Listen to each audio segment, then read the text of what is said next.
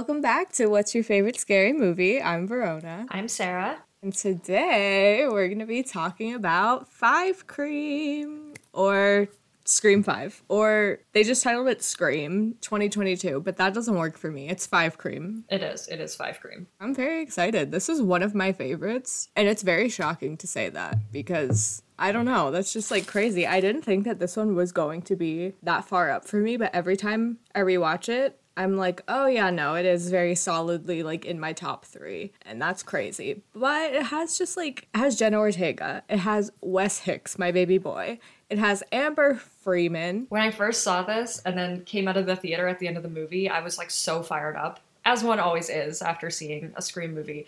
And I texted you and I was like, I think that's going to be like your favorite, or at least one of your favorites. And I was like, and I think it's one of my favorites. And I was so fired up. Anyway, I did my ranking last night. It's my least favorite. Crazy. I can't wait to do our rankings. No, I can't remember if it was pre-diagnosis or post-diagnosis because I was going through a lot last year where I was just like, I might be able to go see it in a theater. No, it was pre. Was it? Yeah, I remember you were about to go, and I had just happened to have seen it before you were planning on going, which is, again, pretty rare. I'm usually not the one who sees the movie first. I'm usually the one that you have to wait on, but I think I saw it at one of those dine-in theaters. Yeah, it was before, because I remember literally not eating anything and being like, well, don't know what that's about. Anyways, Five Cream. Banger fucking song at the end. Fall Out of Love by Salem. It made me discover the band Salem, and now I'm obsessed with them. I was just listening to them this morning while I was driving. Shankbank. And last night, yeah, I was on the Shankbank playlist. I know, I put 4 of their songs on there. I think the connection that you have to 4 is what I have to 5. And that's why it's so, special. It came to you at a very important time. That it did. Because I saw it once pre-diagnosis, and then I saw it again post-diagnosis. And my dad and I had the theater, to ourselves. No one was in there. It was so good. And we just got to, talk out loud the whole time. And it was so fun. Let's get into it. Well, we're now 2 days out from Scream 6. Screevy. Which is very exciting. I've got quite the weekend packed here because I'm not going to the Thursday preview of TV. I have plans for that evening, but then I was like, we'll go on the Friday matinee. And then I realized then there's the Oscars. It's Sunday, yeah. I'm just my weekend, she's packed. And then we have Babylon on Saturday. I know.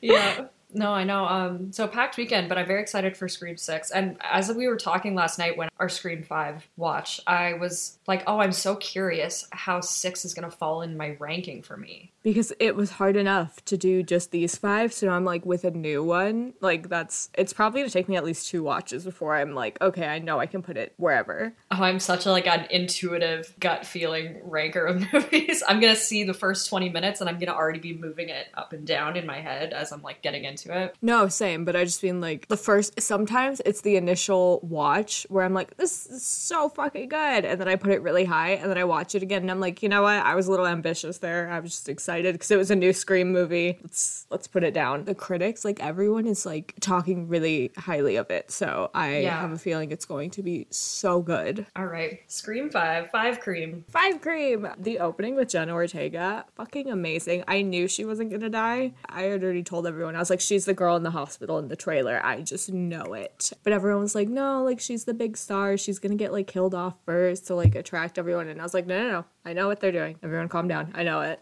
And I was right. I didn't think that they were trying to trick us necessarily by having her in the beginning, but I did instinctually think oh, but she has to die at some point then because she's in the beginning. So I think to rewatch it and to realize that they broke out of their own mold there was really cool, because I noticed that when we were rewatching last night. I was wait, this doesn't usually work like this. It's kind of cool that they were we're opening on the final girl. And in that opening scene with her, my favorite part of it is the alarms turning on, her scrambling to turn the alarms on every time they automatically go off. It was so chilling and scary, and I feel I've had that exact nightmare so many times. I've had so many home invasion nightmares where I'm running around trying to make sure all the doors are locked, and they're automatically unlocking as I go, and I'm scrambling trying to lock them all. So all of the alarms continually disarming while she was slamming the button was very good. That makes me really wonder if Amber already had access to her alarms. Because you know how sometimes when you're like best friends with someone, you're like, oh yeah, here's like the key to my door and like all this other things. I'm wondering if she like had her logged into her alarm system on her phone. But then again, I feel like if they did, then like that would have been brought up. That is what made me, okay, the thing with the phones is what made me think that there was a third ghost face in it, and it was Liv.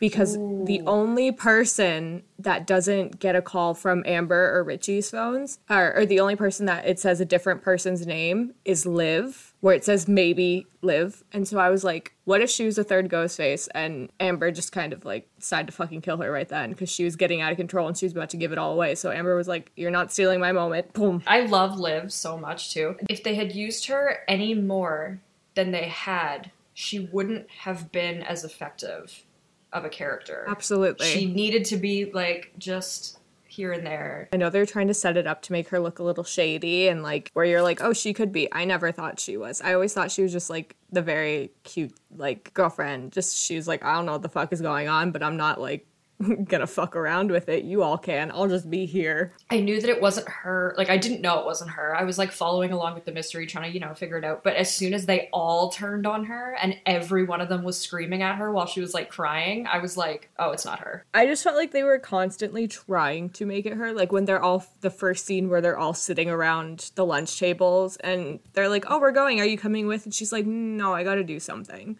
I was like, it's not her. And then Mindy kept being like, you're too boring to be a killer. Anyways. And then just like kept being like, it's not you. I was like, Mindy's right. It's not her. Like whatever Mindy says is probably going to be correct. Let me just...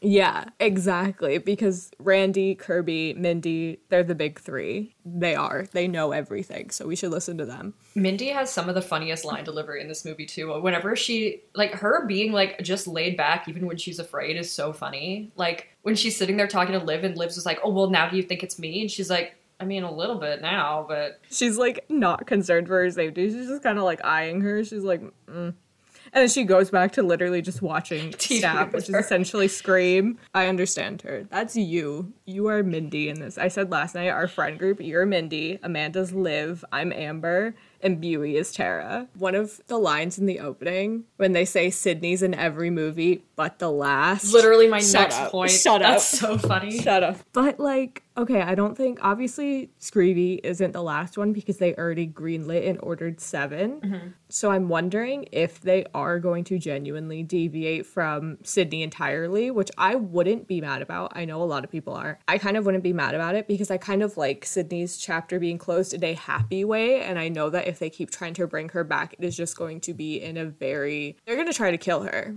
probably. That's the only way that it can go. I don't think... And it would just be such a letdown. It would be such a cop-out. It would be literally everything that this franchise is against. I don't think Nev would do that, honestly. But yeah, I just thought that line was really interesting. So I mentioned something a little bit later, not like later, but I did mention something a little further into the movie. The ghost face on the phone in the beginning is like really cool and says some like really taunting, crazy stuff. I liked that he was like mockingly encouraging her when they were playing the game. That was really like twisted. What I had said later in the movie was that you can really quickly start telling who's on the phone, if it's Richie or if it's Amber, because Richie says the most like cornball loser shit and Amber says like the most bone-chilling like slay stuff you've ever heard. You could also kind of tell the difference in the voice. Once again, I know it's all done by Roger L. Jackson. I think he does the voice like for Ghostface entirely, but when Amber is talking, it's very different. Like when in the hospital scene when she says like it's an honor, it's like very deep and like sexy. Every time she speaks, it's like that same like very like, I don't know what this means, but like this is the hand gesture. It's like it's coming out of her chest. She speaks like very coarsely. Yeah, it's like deeper and like scarier and more chilling every time she speaks, and I'm like, which even in her deadpan, like when she's talking completely normally, like in person, not as Ghostface, she does have this kind of like little monotone drawl like to how she speaks, whereas Richie speaks really, he's more like animated, like his voice like bounces around, so you can definitely like hear that when it comes out in their Ghostface voices. Jack Quaid is incredible. I don't ever give him enough. I'm always shitting on Richie, so I don't give him enough credit for how great great Jack Quaid is, like, as an actor, especially in this movie. I'm a big fan of him in The Boys. He plays this scary so well. His switch from being animated, bouncy, happy to animated, enthusiastic psycho is very good. Like, it doesn't feel one note, but it also doesn't feel like a switch is flipped and that he's two different people. It's very... Flows. It does. It flows together really well. I was trying to find the word. It's not copacetic. That's a big word for Elmo. It's very cohesive. The two sides of his character. That's what I was trying to say. I'm gonna be honest, I really hate him as a ghost face. Like, I love his character. He's nowhere near even my, like, top 5, but... Yeah, he's my least favorite, which is crazy. He, I think, would have worked better as not a ghost face. Like, just as, like, he unfortunately got into this, like, predicament because, you know, he wants to be there for his girlfriend. I would have preferred if he had just been, like, the nice, happy, confused guy the entire time. This is me. This is what I wish would have happened. And I said this to you last night. Tara and Amber, ghost-faced, together, girlfriends. Richie says a line about Tara when he's talking to Sam. I think she, like, asks where she is or what happened to her or whatever. And he, like, points out how unimportant Tara is, at least to him, in, like, the grand scheme of what they're doing there. And he refers to her, he says something like, oh, like, she's basically our pincushion. And I was like, that's so funny and so true because you guys just are, like, beating the shit out of her. Like, she got attacked so many times in that movie. She was stabbed so many times in that movie.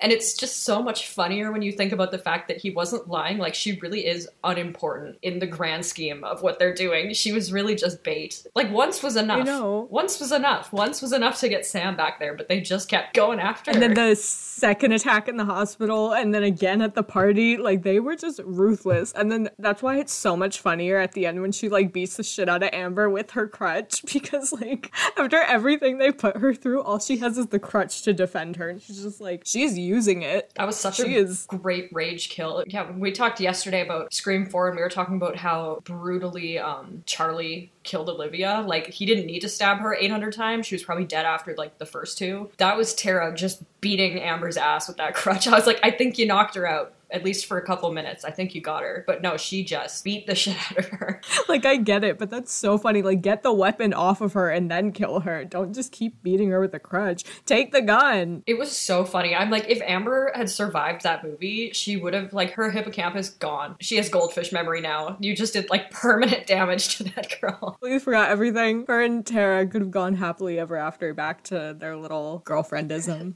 She just lives in, I was gonna say Remember Sunday, which is a weird reference to make when I should have just said 50 First Dates, but I was gonna say she wakes up every day and, like, does not know what's going on. You know, Buey hasn't seen 50 First Dates, by the way. She just told me that the other day, so I told her we have to watch it. Did you know that I have not seen 50 First Dates also? So why the fuck are you referencing it? What the fuck? Because it's I get, like... Okay. We're watching it tonight, all 3 of us. We'll add Amanda too, she has to join. That's like asking someone, like, why are they referencing Casablanca if they haven't seen it? Like, it's because everybody knows what you're talking about. Here's looking at you, kid. There's also the Easter egg right after that opening with, oh my god, first of all, I love their friend group and I love them having the scene where they're sitting there eating their grapes at the fountain. Great. Talking about the murders. And I love that little Easter egg of Drew Barrymore's voice. I love how many Easter eggs there are like that in this movie. Like, it's so good. I think that one's, like, my second... I know it's so funny. I was going to say, I think that's my second favorite Easter egg. I learned the Drew Barrymore voice one from, like, the first time I heard that and realized that was because of Dead Meat. And Dead Meat is actually my favorite Easter egg in the movie, is them having their little evil toxic YouTube channel. So my favorite is probably Matthew Lillard coming back for the Ghostface and Stab 8 saying that shit is lit with, like, the flamethrower. Or at the end, the 4 West part where, like, it's Adam Brody, Hayden Panettiere, Matthew Lillard, like a couple other people. They all say 4 West at the same time. Very cute. Because I know we're going to talk about Wes more, so I won't get, like, too much into it. But what a monumental ask for Dylan Minnette. I would be so nervous. I'd be like, that is so much pressure on me for me to be the character that you're, like, making a tribute to him. I would be so nervous. But he kills it. He's my favorite character in the movie, so. Me too. Now I understand Judy Hicks even more. I'm like, yeah, okay. I like you now. Yeah, I love Judy Hicks because of Wes. You gave us Wes, and you're also a lesbian in my mind, so works out. We talked about this, like, not even on the podcast, like, in general, how people can't, like, criticize any woman for doing anything wrong without them becoming total fucking misogynists. And I don't mean that in the way where people say, oh, so if I criticize a woman, I'm a misogynist. I mean, people, for some reason, just jump to misogyny when they're trying to, like, have a normal conversation. I do not like the way that people talk about Sam. I don't like the way that people talk about Melissa Barrera. I don't think that Sam was a particularly strong character in this movie, and I also don't, because of that, I wasn't that crazy about her performance. Even from just the clips, like, I've seen from Scream 6 and the trailers, I'm like, oh, she looks incredible. Like, I feel like, I don't know if it was just, like, the material or, like, what was not sticking the first time. It wasn't my favorite. There were these little lights in her performance to me that were so good, and one of them was her friction with Amber. I thought was really realistic and really cool. I thought that her, like, protective older sister thing, confronting her, like, kid sister's ex-girlfriend was very cool. Like, they were both trying to be protective of Tara, and, like, Amber had that little hint of possessiveness and that little hint of, like, well, you weren't even here for all this time, so, like, how dare you have a good, strong relationship with your sister after, like, whatever. She just was so jealous and, like, overbearing, and Sam just, being the older one, having, like, the automatic one-up in that situation, being like, well, what the fuck do you know? Like, I'm an adult, I have a job, like, I, like, moved out of town, you're a baby, like, holding her by the forehead to, like, keep her back. She was just kind of very, like, edgy with Amber, and then it just, I don't know, it was very realistic to me, and it was a really, like, it really enriched all of their scenes together, so I really liked that part, especially that scene in the hospital, specifically the first scene where you see them together. I think she was trying to do something, like, a very emotionless, like, stoic kind of way about her, like a hardened shell over her, which would make a lot of sense from everything she's been through. But that's also why I'm, like, kind of almost not even blaming her as much, because a lot of those other actors and those other characters, they got the, like, benefit of being able to take these characters that are a little more one-dimensional, because they're, like, you know, secondary characters. They get to be a little bit more one-dimensional on paper and then add in the dynamic layers through, like, subtleties, whereas it was her job to have all of the dynamic layers, like, and they all had to have equal screen time and, like, equal amount of focus on them, which is just a bigger task than getting to, like, put in subtext and stuff. And the problem with it then coming onto her to, like, try to elevate it is that, again, she's the main character. She has all this screen time. You know, if Wes says something corny, Dylan Minnette gets to, like, deadpan the line, and then he's killed 10 seconds later. Like, you don't really, you know what I mean? You kind of get a little more allowance and a little more forgiveness, versus her having to, like, say the corny line and the camera just, like, stays trained on her face, and she has to, like, make it seem not as bad. There's a line near the end that I hate, that I always complain about, but... Same. I fucking hate that line. I hate that line, and then it's followed up by such a good line, too. And I'm like, why did you give her 2 last words? Why didn't you just stick with that, like, really good one? Like, it was good. Exactly. It wasn't necessary. I think she needed a minute to settle in. I think this is so different from everything else that she's done. Like, and like you said about Sydney being the main character and her having to follow up, those are big shoes to fill already. And additionally, it's not like Sydney just wasn't there and, like, she had to fill those shoes. She had to fill those shoes while the person that she was taking over for was there, like demoted to secondary. So that's, like, I wouldn't wish that on anyone. I know I couldn't do it. So it's just, I have so many notes here that are just repeating Wes is my son. I love the blonde hair. I said this last night. I almost wish he had the blue hair, but I'm also happy that it was the blonde. I love him. It's also very crazy to be like, we're gonna dedicate a character to, like, the creator of this franchise and then also kill him off. The most graphic on-screen one, I think, because it's the only one where you really see the effects of the knife, besides just, like, stab, stab, stab, blood squirt. Mm-hmm. You know, this one you saw it go into the neck and stay there and then just, like, pull out. He fought till the very fucking end, too. Like, he really did. He was fighting. I also love the scene before his death when they're all at Mindy's and Chad's house. They're at the Meeks Martin house. I love the little shrine to Randy. That's so fucking cute. No, but I just love that where they're talking, because I love in every Scream movie the discussion about horror movies and the modern state of horror movies, and especially in this one, because, you know, we see the little thing where they're talking about elevated horror, and that is such a big theme in this. And then this scene where they're talking about it, and Amber's like, what's wrong with elevated horror? Like, Jordan Peele fucking rules. And Mindy's like, yeah, that's beside the point. Stab isn't elevated horror. And I think they were kind of of poking fun at that with Amber's fire death. That is like a trope that they use in a lot of elevated horror, and they mention it like in Hereditary. I think that was a nod to that and was like, hey, we can do a fire death too, but still in a Scream way that isn't like too out of character. I'm stretching here, like very much reaching, but it's kind of a callback to 3 with Tom's fire death in Parker Posey's house where it just fucking explodes. It's funny that you mentioned that because I do associate fire deaths with elevated horror. I can't, now that I'm trying to think of examples, I obviously can't think of any except Hereditary and like maybe Pearl, but like Hereditary, Pearl, Midsummer, like all A24, and A24 is categorized as elevated horror. Yeah, as a general rule, that's what they're out there making. But I really love just that scene of all the friends just sitting around, and Wes is like, wait guys, like my mom's a character in one of the movies, what if she dies? Like he's not even like, what if I die? He's like, what if she dies? And they're like, you guys are safe because you're in a sequel. And then it cuts immediately to like his death scene and their death scene. Like every time I know it's coming, and I get so sad. I get sadder every time I rewatch Judy and Wes's deaths. It's so heartbreaking. And then I said something to you the other night and I made myself so upset because Wes and his mom are obviously very close. I mean, of course, like any mother would be distraught at the idea of their child being murdered, but she is like, we've never seen Judy acting the way that she is when she's in the car. Like she's hysterical, like freaking out. She's like crying. She starts like trying to bargain with Ghostface. Like it's a whole thing. And then she dies right outside of their house. And then he doesn't know that she's dead on their like front walk. And then he gets killed like right in the front foyer of their house. And so I was like, I like that they didn't have to ever not have each other. And they also didn't have to know that the other one got hurt. They both just like blissfully unaware died, thinking that the other one was fine. And I made myself so upset. I was like, I need to go now that I've said that. But then, if you think about it, not so much for Judy, because Judy, you know, she dies thinking that she's running in to save him. So she, you know, in these last moments is probably thinking like, oh fuck, like now Ghostface is gonna go kill him. Or maybe she thought that she bought him time. It made me sad though. I was like, I'm so glad that they just died without knowing the other one was dead. That made me... Yeah. Oh my god, that part is so sad because it's literally, she's so worried about her son that she doesn't even do like the normal like safety protocol or the safety checks that she would do was she running into any other Ghostface or just any other police situation. You know, she would have like checked it out, checked the perimeter, because it's not like Ghostface was really hiding. He was just like behind a little pole. So had she really just like looked, but it's because that fear, because she knew that he was gonna die and like she could save him and she was the only one that could save him because he was unaware. It's so sad. And I love the little fake outs throughout all of Wes's death scene where like every time he like opens a door or like a cabinet or something, you think it's going to be there. It reminds me of Scream 1 with Sydney when she's getting ready to go to Tatum's house. Mm-hmm. Also, both of those deaths are Amber, I believe,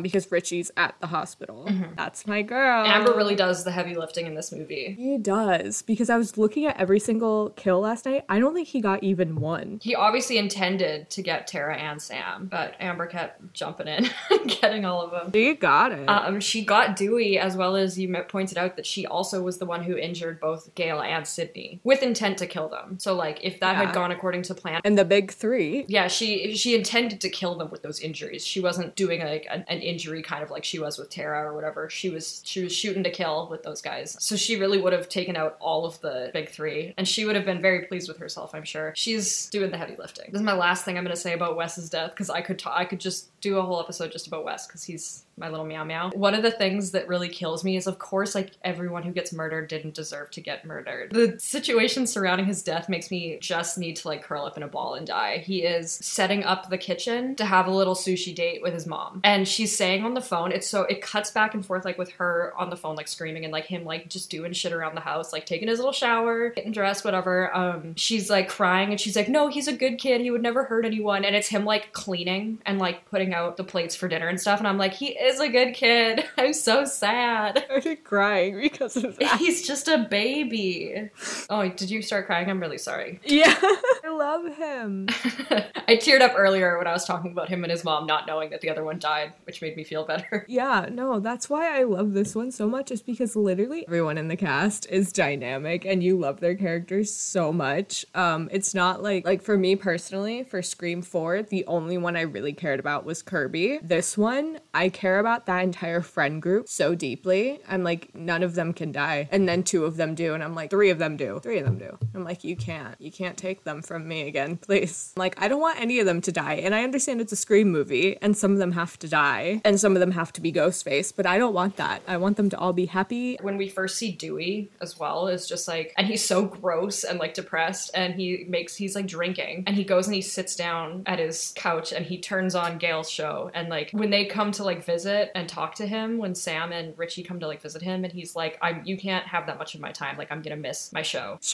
And then he texts Gail and she's like, why did you text me instead of like even phoning me? And he's like, well, I knew you were on the air. And she was like, well, why would you know that? And I'm like, he's just like watching your show all the time. He misses you and he loves you. And then you get that bomb dropped because the way that he's like acting and the way he's talking, and also just knowing their personalities and like what Gail is like, you're like, oh, this poor guy. And then you find out when Gail arrives that he broke up their relationship. It was his choice. Extra stab in the heart for him because she's thriving. Oh, that part hurts me so much because it's like one of those stories where like he believes that she can do so much better without him, and that like he's holding her back, and that like there's no room for him to thrive in a big city, and that like that's for her to do on her own, but like he'll always be there supporting her, and it hurts him so much. And I don't think it's one of those things where like, oh, he just like didn't have anything to do in New York. No, I think he just like really realized like she needs to do this, and I'm holding her back. Or like in his brain, that's what he thought, because I don't ever think that he was holding her back, but he was just like, there really is nothing here for me, and I don't want her to lose out on these opportunities because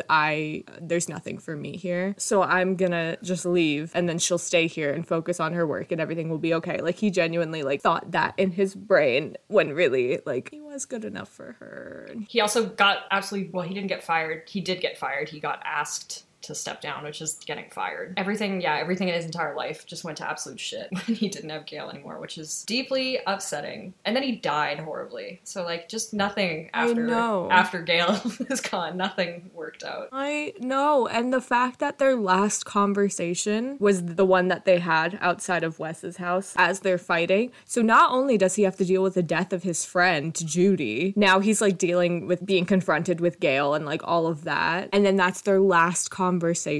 And he dies while she's trying to phone him. That's the thing. Okay. Because I always think about that, because Amber in the last moment when she's about to kill Gail is like, I was the last thing Dewey saw. That's not true. The last thing he saw was Gail's picture on his phone. If Gail hadn't called him in that moment, I still think he would have died, because everyone's like, if Gail hadn't called, like he would have been alive. And I was like, no. He still would have died. He just would have died looking at Ghostface. But this way he died looking at his favorite picture of him and Gail, because it's the same picture he has on his mantle next to his sister's ashes, which is another layer of pain. I have feelings on both sides of it, because I'm like, it is so upsetting that we lost a legacy character, that we lost Dewey, because we really well and truly believed that this trio was unstoppable. And I said that to you last night after when we see Gail's reaction, because this happens to them every time. Every Scream movie, it opens with them. They're fighting, but it's like flirty almost. And then they have a chance later in the end to reconcile everything and like come back together after they kill Ghostface. They didn't get that this time. They always think that they have that moment. What's that one trope that's like 4+1? The 3 times that blank almost happened and the 1 time it did. And the 1 time it did. That's exactly what this is. The 4 times that Dewey survived and the 1 time he didn't. So Gail was always just banking on like, we'll talk later. Like, we'll resolve this later. Like, after we deal with Ghostface, then we get to talk. So she wasn't like trying to fix that relationship in that moment. It was just that like, we see each other for the first time, but like, okay, we're gonna have another time to do this. He had to die knowing that was the last time. I genuinely had this weird thought in my head where I was like, if a legacy character is gonna die this movie, which signs pointing to yes, I thought it would be Gail. At first I thought it would be Gail, and the reason I thought that was because I was like, they've got 2 girls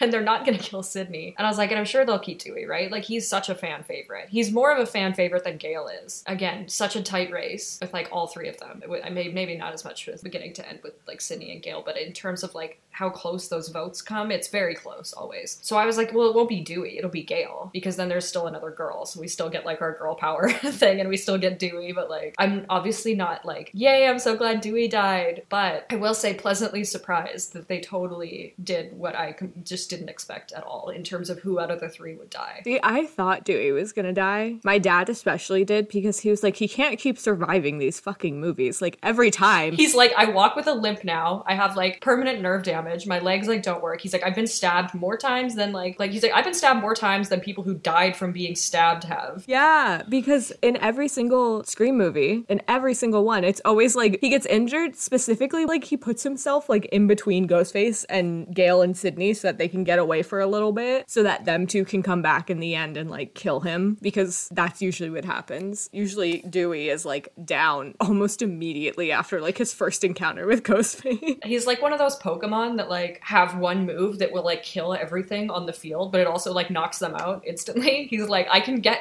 almost killed one big time per movie to save everyone, but I can only do it once per movie. So after that, like, I'm out for the count. So choose wisely. That's exactly what this felt like. But I think he was almost resigned to it. I think this time he knew that like there was no more running, there was no more accidents, like this was gonna be it. And that's why he was like, I'm going back for the head. And I was like, Dewey, you're not gonna get it. And then he didn't. I was like, dude, you didn't even do it. You didn't like, do at least it. if you did it. Right? At least it was like at the same time, but no. Do you know what I want to see? What? I'd like to see them kill one of the ghost faces like way before the other one and try and figure out who the other one is based on the one that they did find. Oh. Like, do you know what I mean? Like, So what if they had killed Amber? Do you think they would have figured out that it was Richie? No. Like, do you know what I mean? Like, seeing if they could figure it out based on the one that already died, like, and coming up with motives and connections, like, and whatever. I would like to see that. That would have been funny, because if Amber died, like, I don't know if Richie would have known what to do, because she was doing everything, so he probably would have just been like... If Richie had died, they would have been like, it's Sam. Yeah. So that's what I mean. I'm curious to see if they could figure out who the other one is based on who died. That would be really good, actually. I wonder if they're gonna do that in this one, because I feel like it's been too long now where they've never revealed the ghost face early, and I think that'd be really smart and cool to do. Like, kill one of them at the end of Act 2. Yeah, or like in the middle of Act 2, so then you're spending the rest of the time like trying to figure it out.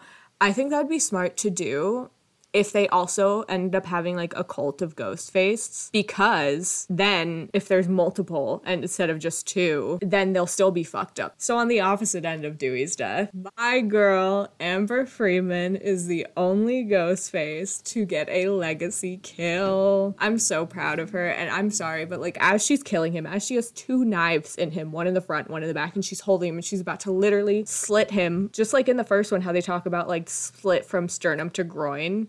That's what she was doing to Dewey. And then while she's doing that, she says, it's an honor. That is so chilling. She's so icky. Her brain is so icky. I love her. I love her. That is such a cool fucking thing to say as you are killing one of the legacy characters. And you're doing it in the way that they killed Casey. Well, kind of. And like, she's strong as fuck. Like, after watching her kill all these people, she is strong as fuck. Yeah. Because how do you do that to a grown man? And then you see when she's doing it to Wes, when she's like, you know, has the knife coming at him, he's fighting back and he's like almost winning. He's pulling it off. And then she does the final shove and like goes in. So like, she's strong. She's also very stab happy. That's how we know she's the killer, is because they call her stab happy. And we see her with Judy really just... She went in on Judy. She did. She had personal grievances. I like how when she's at the end as well, this like the character's just so good. I like how she also like, I kind of said something similar about Jill, and Jill's like not one of my favorite ghost faces necessarily, but I like when they will remind you that regardless of any like psychopath tendencies or any like violent tendencies, at the end of the day, another scary weird thing about them is that they are bitchy teenage girls. She's such a manipulative little bitch. Like when she starts like crying as soon as they corner her is so funny, because it's just like it's so realistic and it's so scary, and like you get like just chills from how manipulative she is. And she does that 2 different times. She starts crying and then she gets angry again. And then when they corner her again, she starts crying again. And they're like, why would we fall for that? We didn't even fall for that the first time. Why would we fall for it a second time? Like, she's using it against them. That's another one of my favorite lines that she says in this at the end, when she's like, oh my god, please, I was radicalized. And Gail's like, you killed my best friend. And she snaps and she's like, yeah, and he died like a pussy. This is the moment when Sydney comes back and she sees Gail just sitting in the waiting room, and they see each other. I have one note from a little bit earlier. I guess it's like from when Gail's getting ready to like come back. Judy at that point was trying to keep the fact that it was a ghost face killing like on the DL. She didn't want the press to know. She didn't want people to know that what was happening was related to Stab until, you know, details and whatever. So Gail didn't scoop that knowledge either. And she usually would. She'd usually be so on top of it. She'd be like the first to hear about anything, like ear to the ground. She'd be all over it. But she doesn't hear anything about it until Dewey talks to her. At that point, like that to me means that she genuinely had put all of it behind her. And then at the end, when she kind of talks about how she's going to go back to writing, she feels inspired to write again, and she hasn't for a long time, but she's not going to write another Woodsboro murder. She's not going to do that. She's going to write something more positive. She's maybe going to have a character inspired by Dewey, whatever. Gonna write about his life. Yeah, and I was like, that's cool. And if Dewey hadn't died, she probably never ever would have, or if he at least hadn't like talked to her, she really would have been over it for the rest of her life, which I think is what he really wanted from her, or for her rather. So he didn't, on top of him feeling awkward about texting her, I think he really like just, he didn't want to involve her, not only for her own safety, but because she was doing so good without any knowledge that there was any more to talk about. Every time now I just think of you saying, you know, we're never gonna get another Dewey and Gail interaction after this. And I was like, oh, hey, okay. I like the interactions we got from them in this. Like I said in 4, they're more mature than they were in, you know, 1 to 3. And even now it's like a hard dynamic, and it's not a fun one, but it's certainly like a fucking joy to watch Courtney Cox and David Arquette act across from each other. But this dynamic is obviously so different from any of the other previous ones, and to know that we're not ever gonna get any of those dynamics again is really, really upsetting.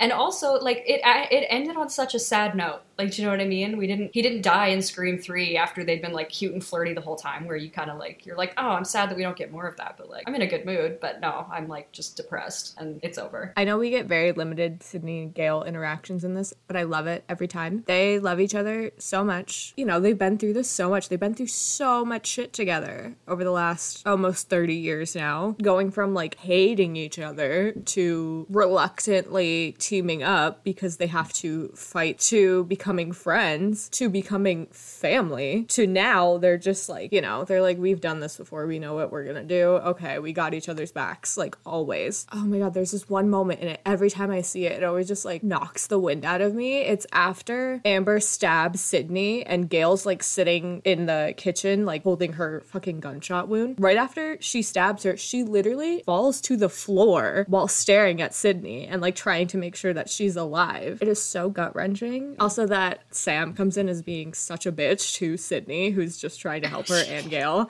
And it wasn't even like Sydney was, it was so weird. It wasn't like she accidentally hit a raw nerve and that's why Sam like was so, because you know, even when you're being super polite and calm and like non-confrontational, if you say something to someone and it hits them the wrong way, they're gonna like go crazy. But like she was saying like the most neutral statements, literally the most neutral statements. She was just like, hi, and she was like, my name's Sydney or whatever. She like introduces herself and she's like, I'm Billy Loomis's daughter. Do you have a problem with that? And Sydney's like, no. Anyway. That's what I was saying. She's trying to move the conversation forward and Sam's so mad. She's like, I've been through this, I can help you. And she's like, no, we're good, we got this, we're gonna run. And Sydney's like, yeah, I tried that and it followed me twice, so listen. And not even like that mean, but and then she's still like, nope, fuck you, leave us alone. And Sydney's like, okay, I tried. And then I just love Gail's little, you know how they always say it goes back to the original? This is the original. And it's funny, like, I'm glad that you remember the line a little better than me, because I don't, but it's funny because, yeah, Sydney doesn't even come up with, like, she's not coming at her with unsolicited advice, like, right out the gate. She just politely says, like, hey, are you okay? Like, do you need any help? And she's just like, no, we got it, thanks. I'm like, to the nice woman who just asked if you're, like, okay, that's who you saved all this fucking attitude for? Out of everyone that you've been talking to over the last few days, this is who you decided to be rude to? I'm confused. And even Gail, I can't remember who's talking shitty to Sydney, but Gail's like, oh my god, like, fucking cool it. And I was like, thank you, Gail. I love Gail. She's the no pickles girlfriend. Yeah.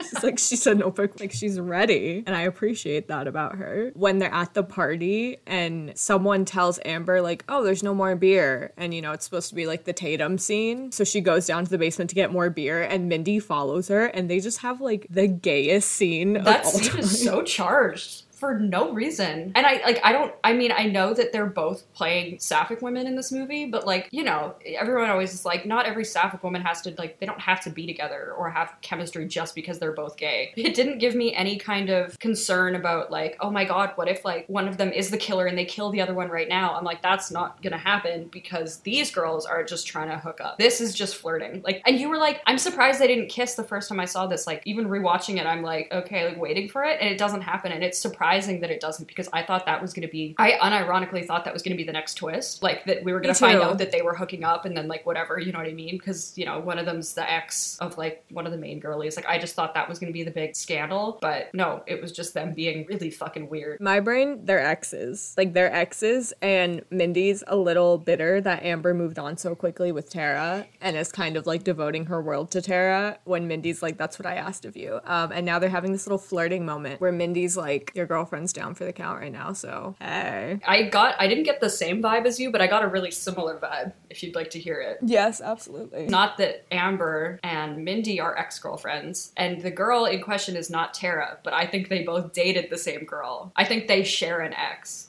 Not Tara. Like, I think they share an ex, and that's why that's what that chemistry between them is. That makes sense too. We're in the like third act at this point. Yeah, we are. Oh my god, that reveal, fucking amazing, where she's like, Liv, just stop, and then Liv's like, but I'm not the killer, and she's like, I know, and she just shoots her. She pulled the gun out. She didn't even like quick draw. It wasn't like she yanked the gun out and shot her really fast. She did it just so smoothly that nobody had any time to react, which just made it so scary. And I liked how everyone scattered. Yeah. It was realistic, it was smart of people, and it also was a really fun scene to watch, and it was fun to see how everyone broke off from each other and like wondering which one of them it was, like other than Amber. One of these people that ran has to be the other Ghostface. Except for Tara. Tara didn't run. She grabbed Amber's arm as she was trying to shoot someone else. So immediately in your brain, you're like, it's Tara, and then you're like, no, because she wouldn't have pulled her out of the way. But then you're also like, but, and then Richie gives us that little moment later where he's like, there's always two killers, could be your sister. He looked at the way that Amber was standing over Tara's bed, like by her monitor, while everyone else was like at the end of the bed, and he's like, got it, they're together. That's why I'm like, I would have preferred that, especially with like the original script that we had, because we've only seen a couple pages from it. But like, god, them being girlfriends would have just added, like, it's stupid to me because like they didn't take out all of the subtext of them being girlfriends, so I feel like they just took out like the explicit, like them saying it. So I'm like, you guys really just left them gay as fuck still. Yeah, I found your text.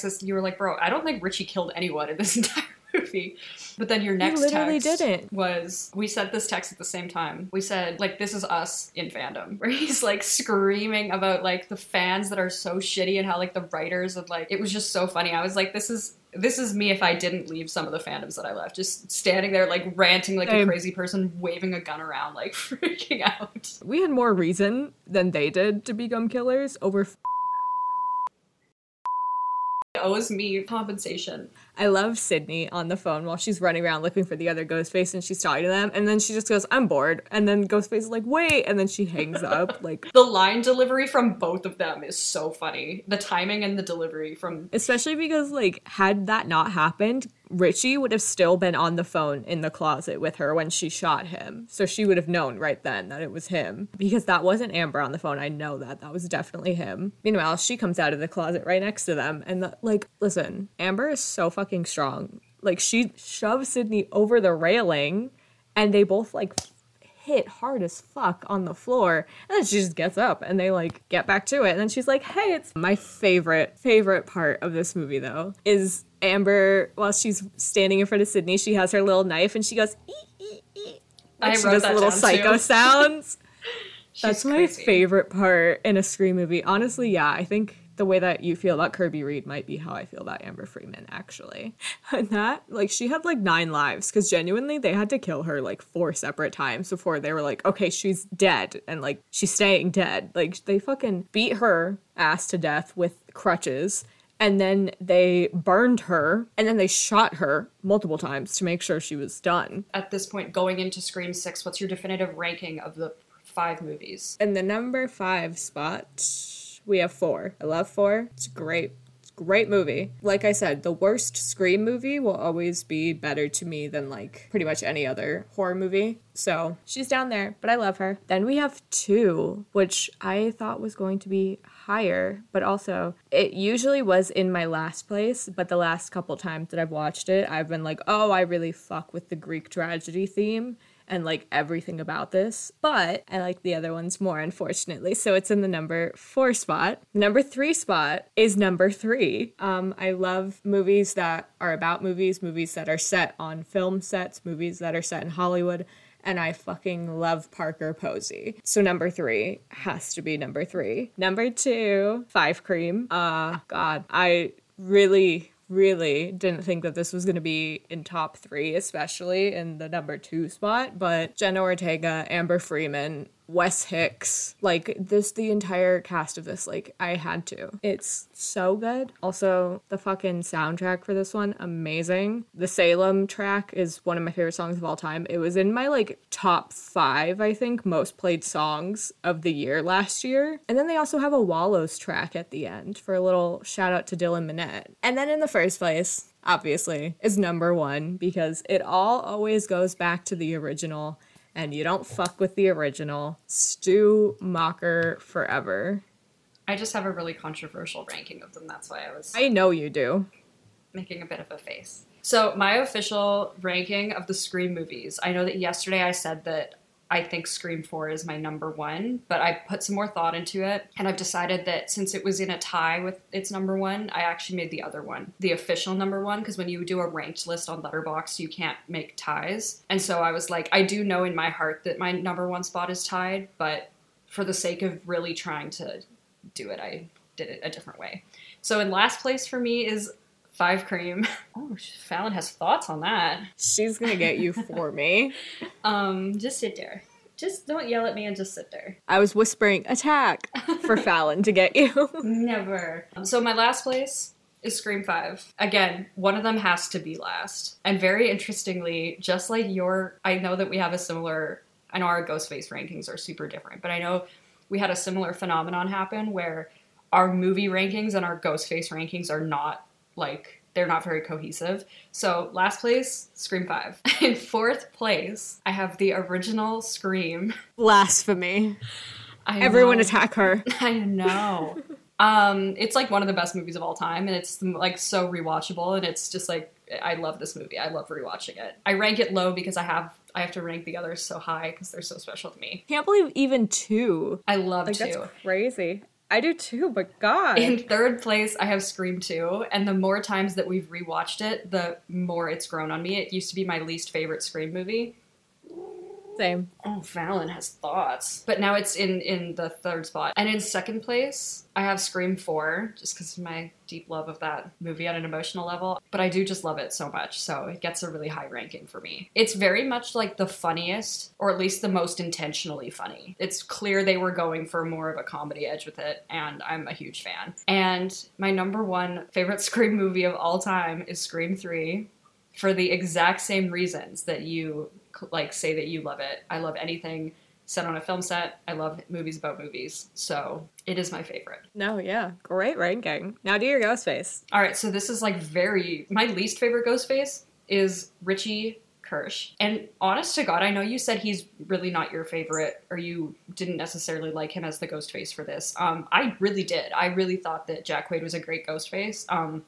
Yeah. Someone has to be last. Yeah. Also, I want to clarify, I like Jack Quaid a lot. Yeah. And the way he played it, I just didn't like his character being Ghostface. Right. I know you. And he's kind of tied for last place with Mrs. Loomis. And that is for me. And that is because I get it. I get the motivation. It's logical. It all makes sense. I just didn't care. It's just crazy that even over Mickey. She's tied with Mickey also. And the only reason why I like Mickey more than her is because I was more impressed by the originality of it just being some guy, because that is very much the real world. So after Mickey, because like I said, the fact that it's just some guy, I'm like, that's cool though. Like, I like that. I liked it even more than Mrs. Loomis, but I like them as a pair for that reason. Like, she gets points for thinking to do something like that. And of course, like I said, it makes total sense, especially for a sequel, for it to be like a revenge plot, She's coming back to avenge her son. The whole thing makes total sense. It's a great story. It's just a story that I'm like more used to. So I prefer like the ones that are really kind of crazy and original and whatever. I also know that was the point. It wasn't meant to be something so crazy. Like the Scream movies aren't. They're supposed to follow the pattern, right? Or like follow the theme of each movie. So totally makes sense to me, but I just was like, okay. My next Ghostface is Charlie Walker. I like the concept of him as a character. His motives were fine. I like that he brought that entitled rage to how he killed the girls in that film. There's just better ghost faces for me.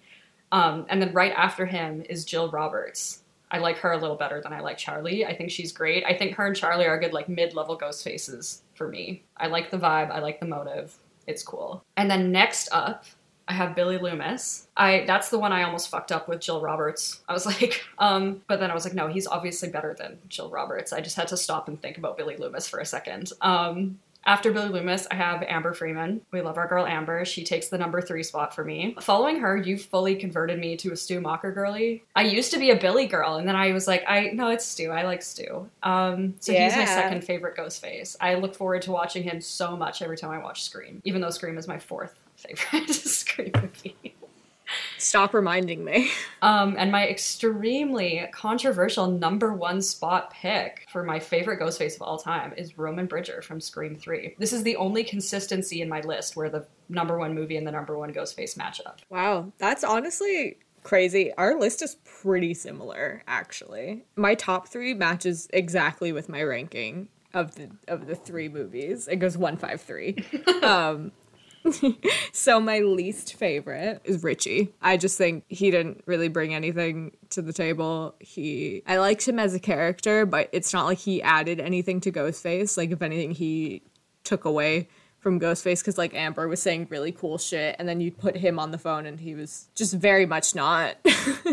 And so it kind of took away from her being like so fucking badass, and then he didn't even kill anyone. Last place. And then second to that, it's Charlie. Even though I do believe he is the most brutal Ghostface besides Amber, I don't know, he just doesn't do anything for me. So second to last. And then it's Mickey, just because I like his character a little bit more. He's cool. Then Mrs. Loomis.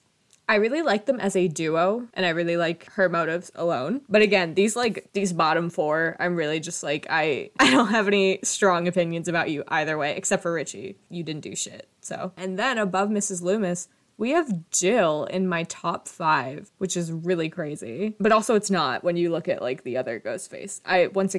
I love to, and I am a proud defender of their motives and all of just them as Ghostface in 2.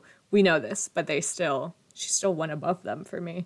She is the closest that anyone has ever got to getting away with it, so slay. And above her, we have Billy Loomis, which is crazy that he was knocked out of my top 3, but you did that. You did that. I love Billy. I love Billy so much. That's my boyfriend's boyfriend. You took Billy out of my top 3 also with Stu, so like we're even. Yeah. So then my number 3 is Roman, which is crazy. Like, I didn't think he was going to be in my top 3. I didn't even think he was even going to be in like the top 5. So this is crazy to me. I keep saying that, but like genuinely, this was shocking when I was doing my ranking. And then number 2, Amber Freeman, my cinnamon apple. I love her. That's my baby. She can do no wrong. I love her so much. She's such an amazing Ghostface. She's so crazy. She reminds me so much of Stu, which is why I like her so much, where she's just the very like larger than life crazy, and you're just like, oh, you're so fun. Unstable energy. Yes, and I love that in a woman. And then number 1, of course, Stu Macher. I love him so much. And I said this earlier last night when we were talking very briefly. I think it would have been better had they just had Amber be such an insane fangirl of the Stab movies that she believed genuinely once her parents bought Stu's house that she was actually Stu's daughter. And she just like snapped and like had a psychotic break and was like, I'm Stu's daughter, so I'm gonna start killing people. You're Billy's daughter? That's not true. That's my ranking. That's your ranking. So this is very exciting because that will wrap up this week's episode. And next week, we will be covering Scream 6. or Screevy. In the meantime, you can check out our link tree, which is WYFSM. That has links to all of our socials, including our Twitter, which is WYFSM Podcast, as well as our Instagram, WYFSM Pod. It also has links to every place that you can listen to our show, and we will see you guys next week.